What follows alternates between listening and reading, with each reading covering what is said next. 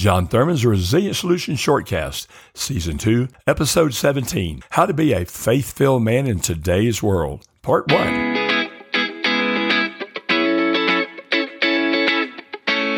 As a man of faith, have you ever felt discouraged? Have you felt like you're not quite measuring up to what you think you ought to be? Or maybe you're a guy that's really realizing, I want more of the Lord. I want to have more of an impact. I want to make more of an impact in my life. Well, being a man these days is tough. And for a lot of men, they're really discouraged. As a matter of fact, I was listening to Dr. Jordan Peterson a few weeks ago in an interview with Piers Morgan, and he made the comment, most men feel discouraged. And one of the best things you can do for anybody, male or female, is find a way to give them a legitimate, real word of encouragement. I hope to encourage you today. If you're struggling in your faith, or if you may be looking at bumping it up a notch to really live a life that honors God. And I'd invite you to hang in with me for the next few weeks as we talk about how to be a godly man in 2022 and 2023. My name is John Thurman. I'm an author, a speaker, a therapist, and a work-life coach whose mission is to help you feel more resilient in your personal life, your relationships, your business endeavors, and in your faith. And this segment is brought to you by John Thurman's Covert Mercy Counseling Services. You can find me on the website at johnthurman.info. You can contact me at john@johnthurman.info. Hope you have a great day. Why don't we jump right in and listen in? A few years ago, I had the opportunity to meet a young rising author, Ryan Holiday. Ends up, he is quite a phenomenal writer. He's a believer. He's a very thoughtful guy. And he wrote a book a few years ago called The Obstacle is the Way. And I was thinking about how many men I know and work with really feel discouraged today. And Ryan has a great quote. This is from his book, The Obstacle is the Way. Quote, "It's okay to be discouraged. It's not okay to quit. But to know you want to quit, but plant your feet and keep inching closer to take that impenetrable fortress you've tried to lay siege to in your own life. That's persistence. That's resilience. That's pushing forward." Well, are we in a masculine crisis? There was a time in recent history when masculinity came with the clear purpose of being a provider, a protector, a warrior, a contributor, and a breadwinner. Many of us in my generation grew up with that model. And really, we are designed to serve. You either are designed to serve or you're whining about someone else serving you. We grew up serving our community, our family, our nation, the Lord. We, as a group, learned what service was. I'm afraid we've lost that today. One of the interesting things I've been reading lately is a book by Warren Farrell called The Boy Crisis. I'd like to lift a quote from him. He says, "Many men today are experiencing a purpose void. Young and old alike seem to be wandering through life without a sense of mission due to multiple factors.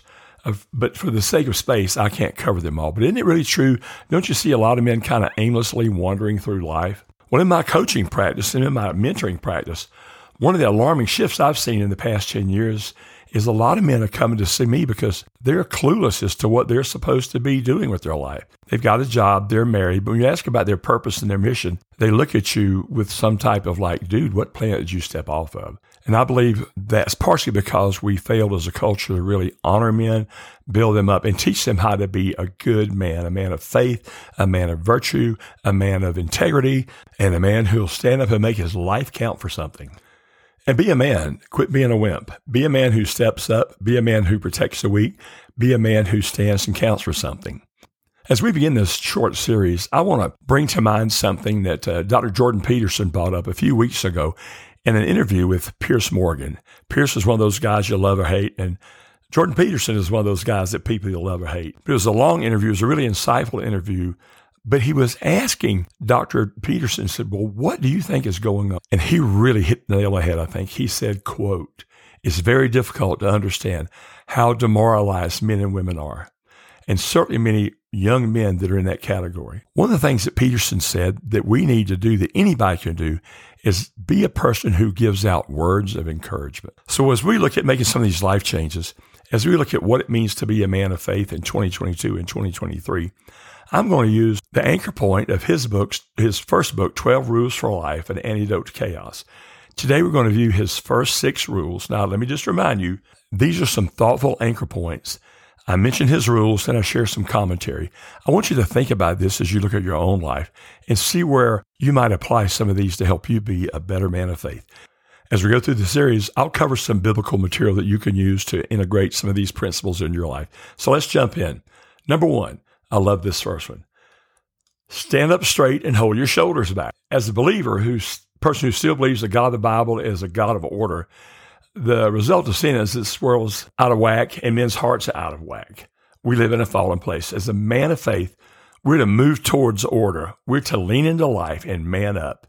Men in our culture have us believe that happiness is the goal. It's not. When you look at the New Testament, you quickly see that the good life, which honors God, will involve both joy and struggle. The good news that he promises is that he'll be with us. I love what Romans 8:38 and 39 says.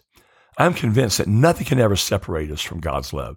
Neither death nor life, neither angels nor demons, neither fears for today or worries about tomorrow. Not even the powers of hell can separate us from God's love. No power in the sky above or in the earth below. Indeed, nothing in all creation will ever be able to separate us from the love of God, which is revealed in Christ Jesus. So stand up straight and hold your shoulders back and lean into life. It is not going to be a pleasant journey, but it can be a rewarding one. Number 2, treat yourself like someone you are responsible for. So many men today don't take good care of themselves. They overeat, they overindulge, they burn up a lot of time on the screen, and we don't do a good job of self-care. I really do want you to think about what it means to be responsible for yourself. Treat yourself like someone you're responsible for. Do you remember the story in the scriptures about the Garden of Eden? The story reminds you and me that we are impacted by original sin. The good news is that through an active relationship with the Lord, you and I can seek him and experience his presence in our lives. You always have a choice. You can stay in the pit. You can be a victim. You can surrender to the impotence of listlessness. Or you can get off your duff and lean into life, trust the Lord to help you walk through it. There are guys out there in the community in your church that'll help you. So stay in the pit, get off your duff. Jesus spoke timeless truth when a religious leader asked him about the greatest commandment. Jesus responded to him in the New Testament book of Mark, chapter 12, verses 30 and 31. And you must love the Lord, your God, with all your heart and your soul, all your mind, and all your strength. The second is equally important. Love your neighbor as yourself. How are you doing loving yourself? In a biblical, appropriate way, not some cocky, arrogant, narcissistic way. Jesus said, no commandment is greater than these. So the challenge here is to quit waiting for someone else to pull you out of your mess. Quit waiting for the government or someone else to bail your hiney out. Instead, get up, take kinetic action, and do something healthy and meaningful that'll make you a better person and a stronger man so you can be there for your wife, you can be there in your relationships, for your employer, and most importantly, for your kids if you have any. Befriend people who want the best in your life. We are hardwired for relationship, folks. Due to a large degree, your happiness and health depend on the quality of your relationships.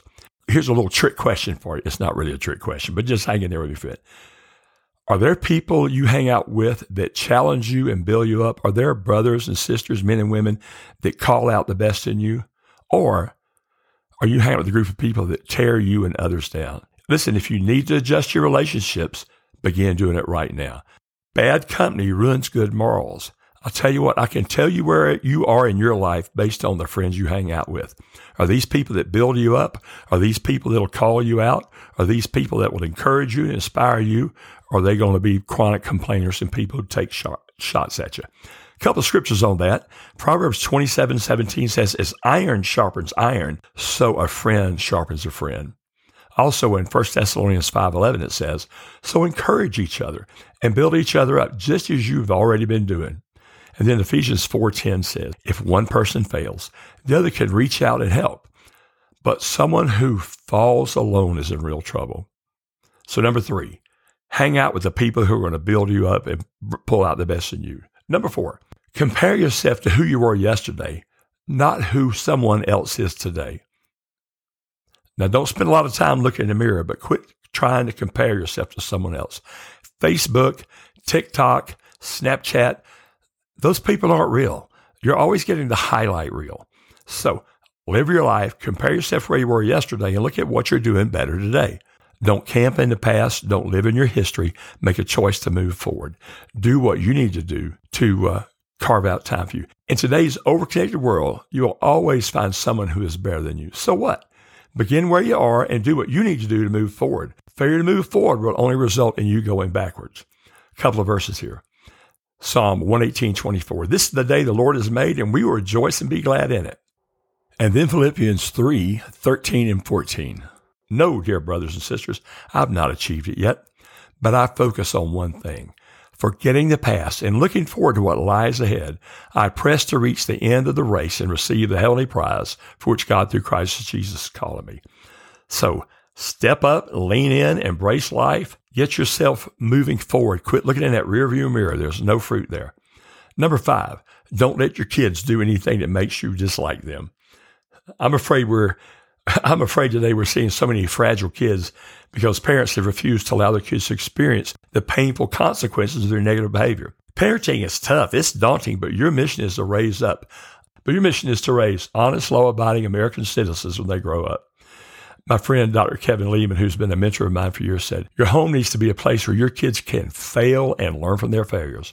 Surround them with love, show them how important they are, but don't try to undo their failures. It's not our jobs to get our kids off the hook.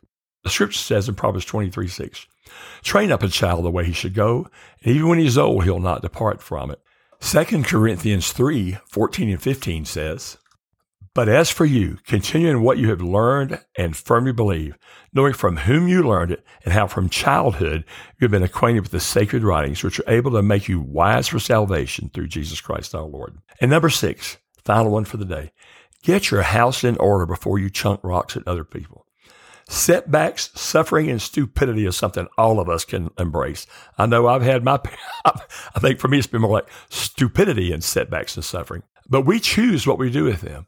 Will you wallow in the mire of self-pity? Will you just be a victim for life and be pretty much impotent in anything else? I hope not, man. Will you be crushed? I hope not. Will you stay angry at your situation in the world? If you do, you're going to always be there. Here's my big question. Or you be and allow yourself to be positively transformed by the adversity you're going through. Get your finances figured out. Do what you need to do to get your relationships. If you've got personal issues or relationship issues, get some therapy. Call me, 505-343-2011. Shoot me an email, john@johnthurman.net. We can talk. I have a free consultation I can do for you. But do what you need to do to change the outcome by getting more intentional about where you are today. Matthew 7:1-2 says, do not judge others, and you'll not be judged. For you'll be treated as you treat others. Just remember that next time you want to criticize one, when you're pointing your one finger at them, 3 of them are pointing back at you.